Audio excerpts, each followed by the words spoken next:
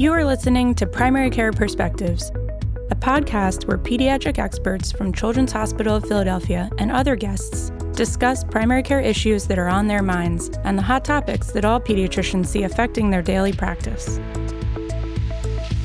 This podcast is for general informational and educational purposes only and is not to be considered as medical advice for any particular patient.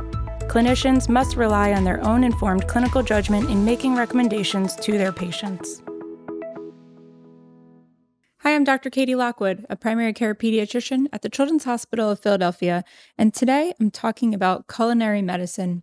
Joining me is Dr. Maria Mascarenas, who's the Integrative Health Medical Director, and Dr. Tracy Jubilier, Integrative Oncology Medical Director.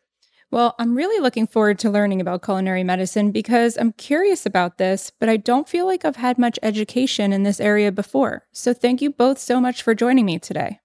Katie, Tracy, and I thank you very much for inviting us. We are very excited about the program that we are creating here at CHOP and would love to share with you what we've done so far, as well as our future plans. Katie, thanks so much for having us. It's a joy to be on the program with you, and I'm excited to talk to you about what we're doing also specifically in oncology with our culinary medicine program. So let's start off with defining what culinary medicine is, and why aren't we just calling this nutrition? So, culinary medicine is really more than just nutrition, as you pointed out. It's a new evidence-based field in medicine that blends the art of cooking with the science of medicine. It's really aimed at helping people reach good personal medical decisions about accessing and eating high-quality meals that we hope will prevent and treat disease and restore well-being. I also like the definition from the American Society for Nutrition, which states that it's a new and educational approach to improving eating behaviors, also focusing on skills such as food shopping, storage, and meal preparation, which a lot of people don't have nowadays. And from a practical aspect, I like to think of it as learning how to cook healthy food that's simple, practical, helps us look at the value of food, and also includes foods that we like to make this really a joyful experience. And it's really more than just saying eat your fruits and veggies, which is a simple thing. I know in clinic, I will often tell kids and their parents eat 5 fruits and vegetables. Well, culinary medicine is giving them more than that, showing them how to incorporate this, how to pick, how much to eat, how to cook, and giving them simple tools. And I think it's even more powerful when I share with them stuff that I do at home to help me do what I do. And then it's exciting to share those experiences. And then when patients come back, have them tell you, well, I tried that. And it is simple, it is easy. And so it also involves, really teaching patients how to successfully change their behaviors around nutrition and cooking. So while culinary medicine may see food as important as pharmaceuticals, it isn't really as simple as food as medicine, like an apple a day keeps the doctor away, which you just mentioned. How is culinary medicine a way to provide evidence-based personal nutrition guidance? So, Katie, as Maria said, culinary medicine is a way to translate the research evidence we have about the benefits of food into practical advice for the patient. So it's teaching people how to shop, to cook the food, to make the food, and to educate them about the value with what research shows us. And it's empowering people to cook healthy food.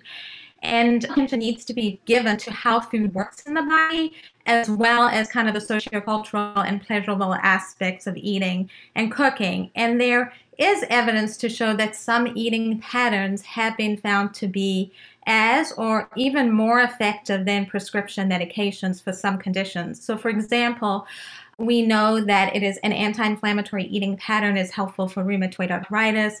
Of course, many know about the ketogenic diet for epilepsy. We can say that a Mediterranean eating pattern helps with cardiovascular disease. There's certainly evidence to show that it decreases the incidence of cancer and cancer-related mortality, and as well as helps with type 2 diabetes. And actually several foods have been found to be effective. For example, we can say that legumes are good for cholesterol lowering. Some people would say tree nuts for metabolic syndrome. We know about milk and honey for acute cough.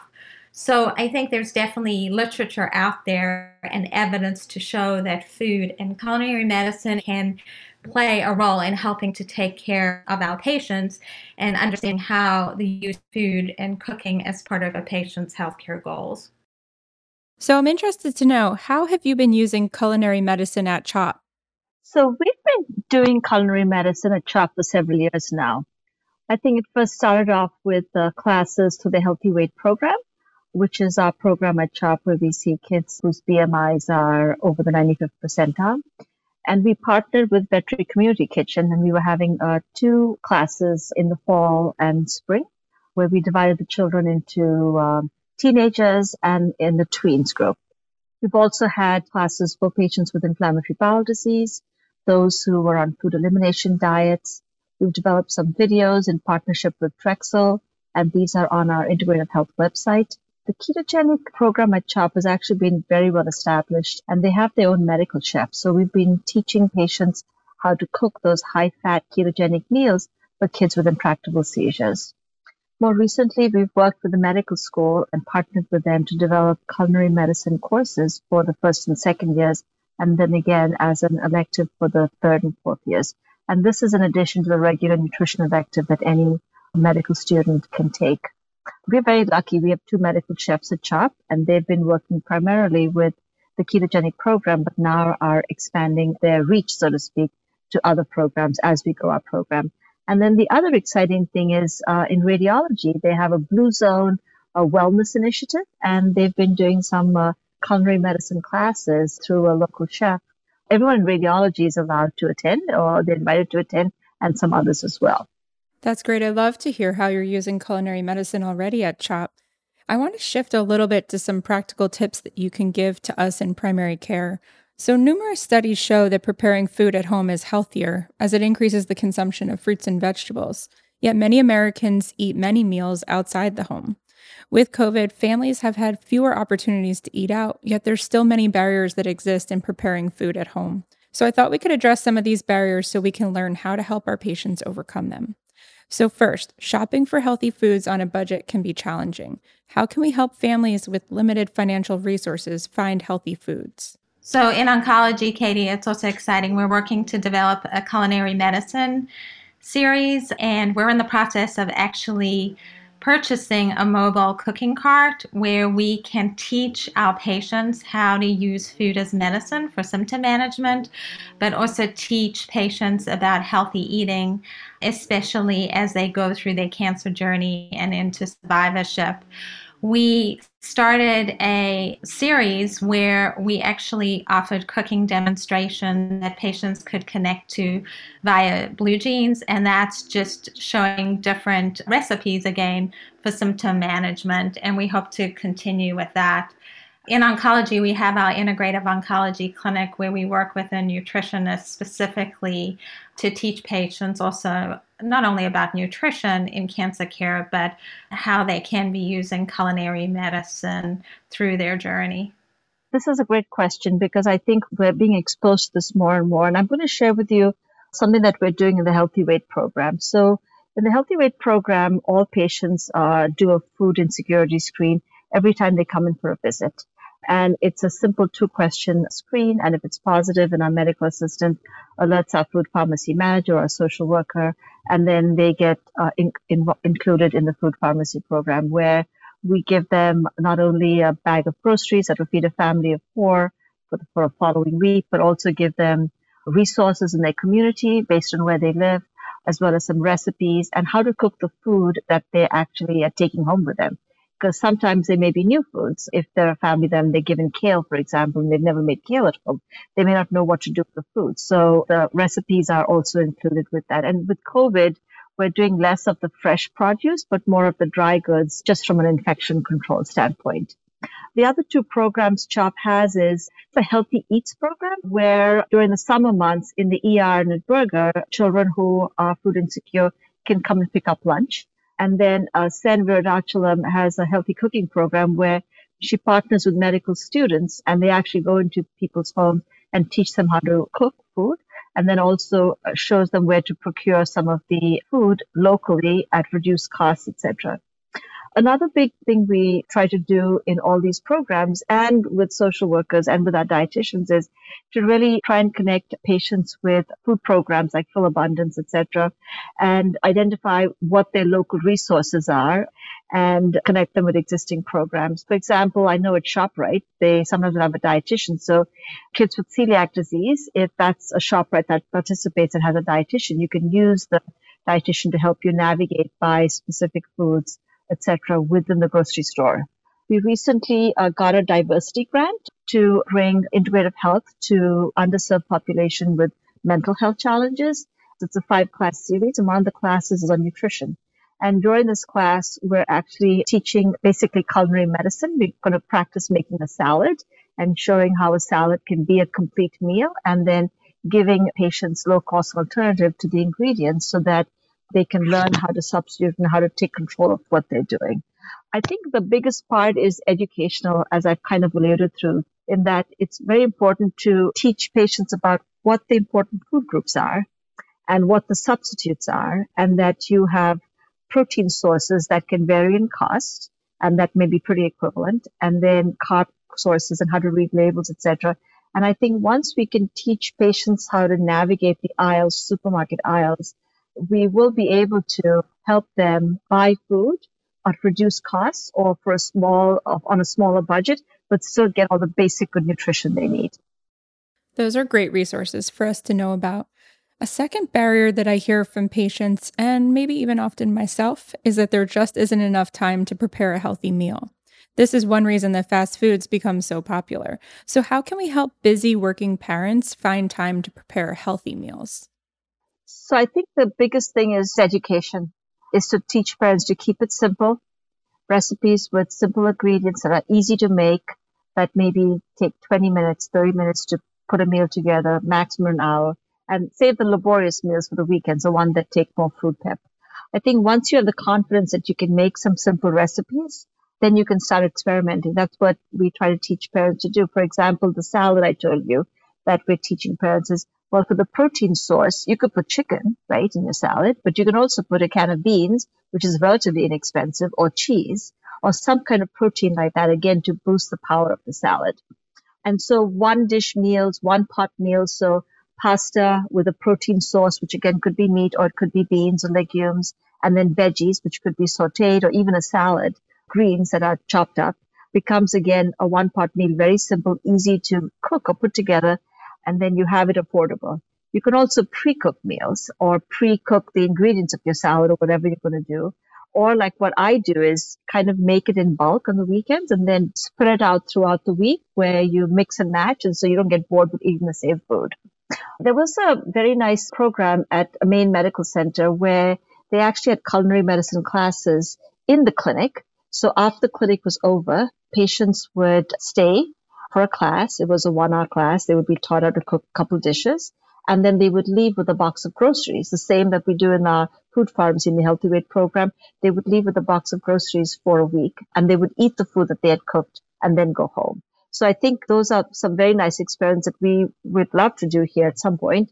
But I think that what they did in those classes was not just engage the adults, but also the children. And so I think when you engage children and give them a say in what they're going to cook and meal planning for the week, it becomes even better because then you're really teaching them good eating habits from the get-go, so to speak. We have some videos that are on our website, and we are coming out with an anti-inflammatory cookbook in January, which again tells you cooking time and has a list of the ingredients and has some basic, simple steps that you could do as to what you should stock in your pantry. And that way, it's easy to put a meal together very quickly. I think the big thing is planning ahead. So planning what you're going to cook next week. So you buy all the ingredients on the weekend because that's when most of us do our shopping, or on a weekday evening, depending on what you do. And if you plan ahead of time and you can partially make the food the day before, or you make, like, let's say, a roast chicken, and then you have roast chicken with the leftovers you can incorporate in tomorrow's meal. That becomes an easy way. So these are things that we hope to teach parents in our culinary medicine program and in any interaction we have with them. I think education is the key thing, keeping it to simple steps, few ingredients, and food that's affordable, and meal prepping, as you say. Okay, thank you for those great tips. I love the one pot meals. So, a third barrier that I hear from many families is that they buy a bunch of fruits and vegetables and they go bad before their family can eat them all. This makes parents less likely to buy these foods the next time they go to the store. So, how can we minimize food waste? So, Katie, that's an excellent question, and I think we all have an issue with this sometimes. And as Maria pointed out before, I think it's really important for parents and families to get in the habit of food prepping and meal planning for the week. And then when you go to the grocery store, really buy what you need to buy for that particular week. Because I think a lot of times what happens is you buy food, it goes in the freezer, and then who knows what happens to it because you forget about it. So buy what you need and then cook what you're going to cook.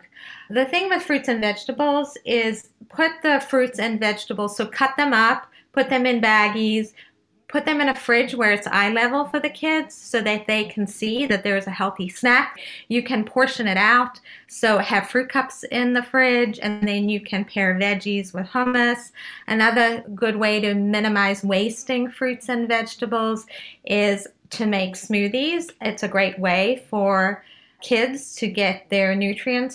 There are a lot of fruits that can make it sweeter, and you can minimize the taste of the vegetables. So I think that's a nice way to use fruits and vegetables. In fact, on our Chop intranet, we have some great smoothie recipes that are listed as a PFE for families. And then I also think it's important to talk to families about what a serving is and what a serving size means. Because I think sometimes we say, oh, you need 4 servings of X, Y, or Z a day. And I think it's very hard for parents to conceptualize that. So really explaining what the meal plate looks like so they understand, how much food they're really going to need to be buying. Those are great tips. My patients know that I'm always recommending smoothies. So, while we can all benefit from lifestyle changes that improve our dietary intake, I would imagine that some pediatric diagnoses benefit from culinary medicine the most. I'm thinking of things such as celiac disease, hypertension, diabetes, and obesity. So, is there data to support this?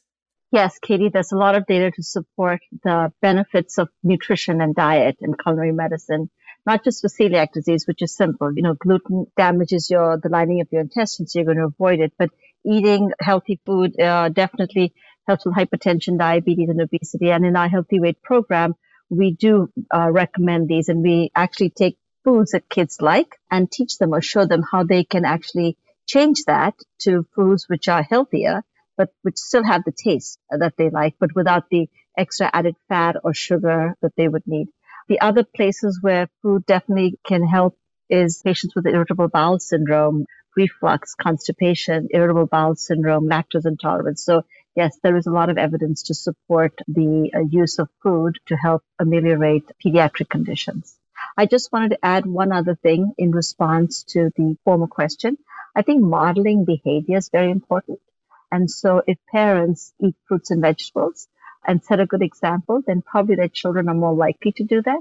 And something that I learned actually from a family member was usually after dinner, after meal, most of us want something sweet. And it's easiest to get a cookie and have everyone have a cookie or some kind of dessert.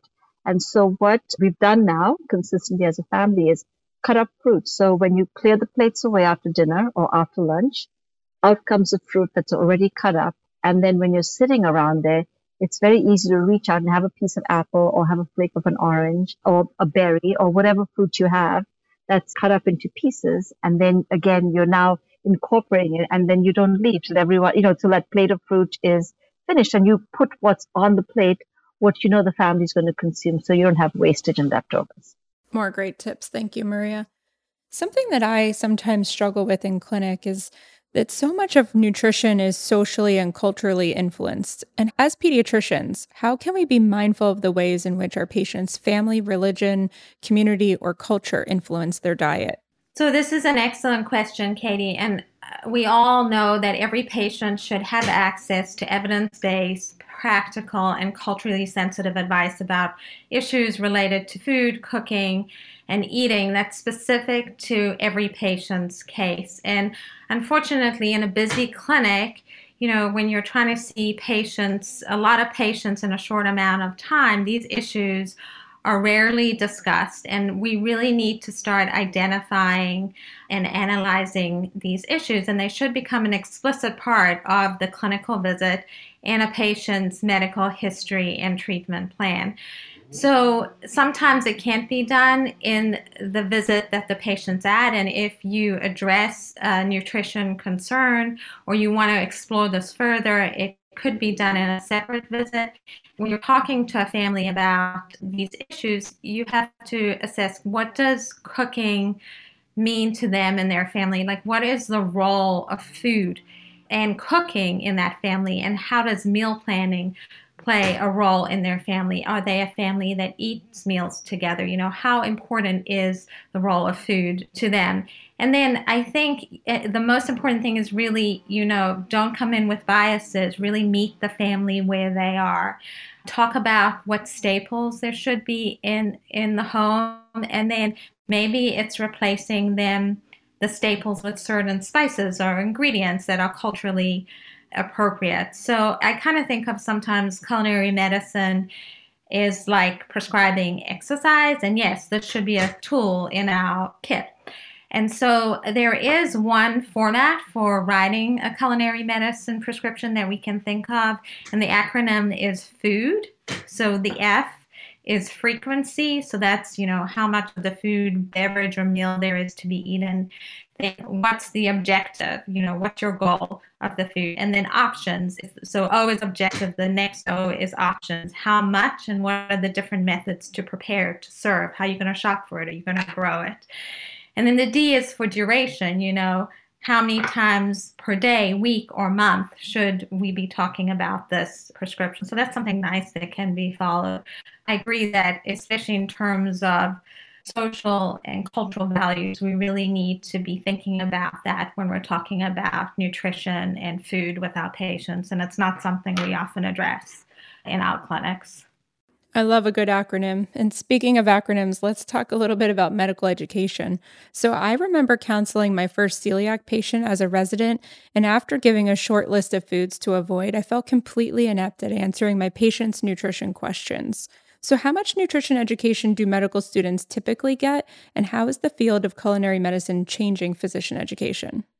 I love that question because it's a lead-in to what we're doing at CHOP at Penn specifically. So in general, there's not much nutrition education in medical schools. It's a deficit, and people have been trying to remedy it. But I'm very happy to say that there's a growing interest in culinary medicine in many medical schools. So the first cooking and nutrition elective at a U.S. medical school was in 2003 at SUNY Upstate. And then in 2007, Healthy Kitchens, Healthy Lives course for clinicians through Harvard, the T.S. Chan of Public Health was started. And it's an amazing conference, and it's been yearly since then. The first culinary medicine center at a U.S. medical school opened in Tulane in 2013, and they have a great, course for medical students. You can actually go down and take courses. You can be a culinary medicine instructor. And then I think in 2013, the first culinary medicine electives were started in Des Moines University and then in California. And since then, more medical schools are integrating nutrition education. At Penn, we have a course for the first and second year medical students. That's a foundations course where when they're learning about an organ system, we incorporate culinary medicine into that system, where they learn how to cook foods that would benefit that organ system. So, for example, if they're learning about the cardiovascular system, it would be about the DASH diet, for example, eating healthy. Diabetes, similarly, eating less sugar or healthy sugar, more complex carbs. So that's definitely something that's been going on. I think it's in first year at Penn, and the course has been very well received. We also have a culinary medicine elective for third or fourth year medical students. And this has been, I think, given 3 times now. And the format before pre-COVID was actually 8-week format. We had 8 topics. They had an article to read, and then they came in for the class, which was a 2-hour class, again in partnership with Veterinary Community Kitchen. And there was a case presentation. They actually made 2 or 3 dishes. There was a dietitian there, faculty member, and there was a very nice discussion around the case, around food and the use of food in culinary medicine. And everyone got to eat what was cooked. Because of COVID, we had to change that into a virtual session, which was successfully done in May this year. And this time it was a 2-week, very intense program where, again, we had physician, dietitian, veterinary cooking, but again, it was all virtual. So they watched the cooking and then they had small group discussions. And we just got the results of where we surveyed the med students, and the feedback was wonderful from both sessions and very similar to the in-person class, where students basically signed up very quickly for this course within 2 hours. The attendance was very high and the feedback was uniformly positive. And at the end of the course, students noted significant increases in their knowledge of pertinent nutrition information. They were more comfortable discussing nutrition with their patients. They felt that they had the ability to impact patient behavior. They were also contemplating implementing changes in their own diets. So this was very, very positive. And I know that you probably experienced this, that when you share with a family the changes you've made personally, when you add that personal touch, it's so much more powerful. So it was very rewarding to know that the med students, by changing what they were doing, would be able to really empower their patients. We are actually about to start a resident pediatric culinary medicine class in September. We have a curriculum and we're kind of working out the details right now. We're very excited to work with our medical chefs at CHOP. That's great. There's so many new opportunities for physician education. So now that we're all hungry and jazzed to learn more about culinary medicine, where can our listeners find more information about your program? So we have a CHOP website and we're in the process of updating it. So I think that that's one place to look. We have at our annual symposia every year, we try to involve nutrition. Our best to involve nutrition as best we can. So that's another way to learn about the power of nutrition in culinary medicine. Healthy Kitchens, Healthy Lives has a conference every year at Napa Valley, which I think is a wonderful conference where once you get hooked into culinary medicine, you'll want to do it. As I mentioned, Tulane has medical school courses and a curriculum. The American College of Lifestyle Medicine also has a free curriculum. And there's another organization called culinarymedicine.org. I think for the people at CHOP, the resident culinary medicine courses, once we offer them, will be limited to residents, but we hope that the residents will be able to incorporate this into their training over a 3-year period. And I think I would say stay tuned because this is just the beginning of the culinary medicine program at CHOP, and we are hoping to grow it. Right now, it's more patient-focused and medical student resident-focused, but our hope, similar to what radiology is doing, is to expand it further and even get it out of the main building, so to speak. And I think the virtual platform allows us to be in a lot of places without being there physically.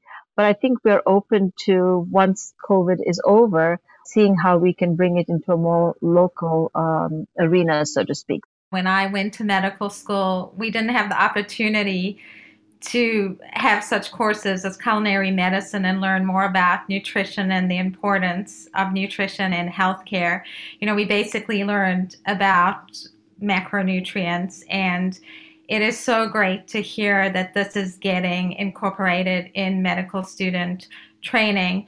But I also think it's important for our attending physicians and kind of elderly folks to learn about this as well and have it ingrained in the culture, because we really need to understand the mechanisms of how food influences disease, metabolism, immunity, and well-being. And it really should become a part of the medical culture where we work together. So, I encourage my colleagues, when they're thinking about nutrition, just don't think about the basic protein, fats, and carbs. Partner with your nutritionist. Think about ways to be creative and to get into the patient home and learn about, what their resources are, their cultural values, as we mentioned before, and teach them how they can use food to be healthier. And also, honestly, I think, especially for us in oncology, I noticed that for a lot of symptoms, we tend to be very medicine driven, which is totally great, but there are times where we have a lot of polypharmacy and patients have a lot of side effects,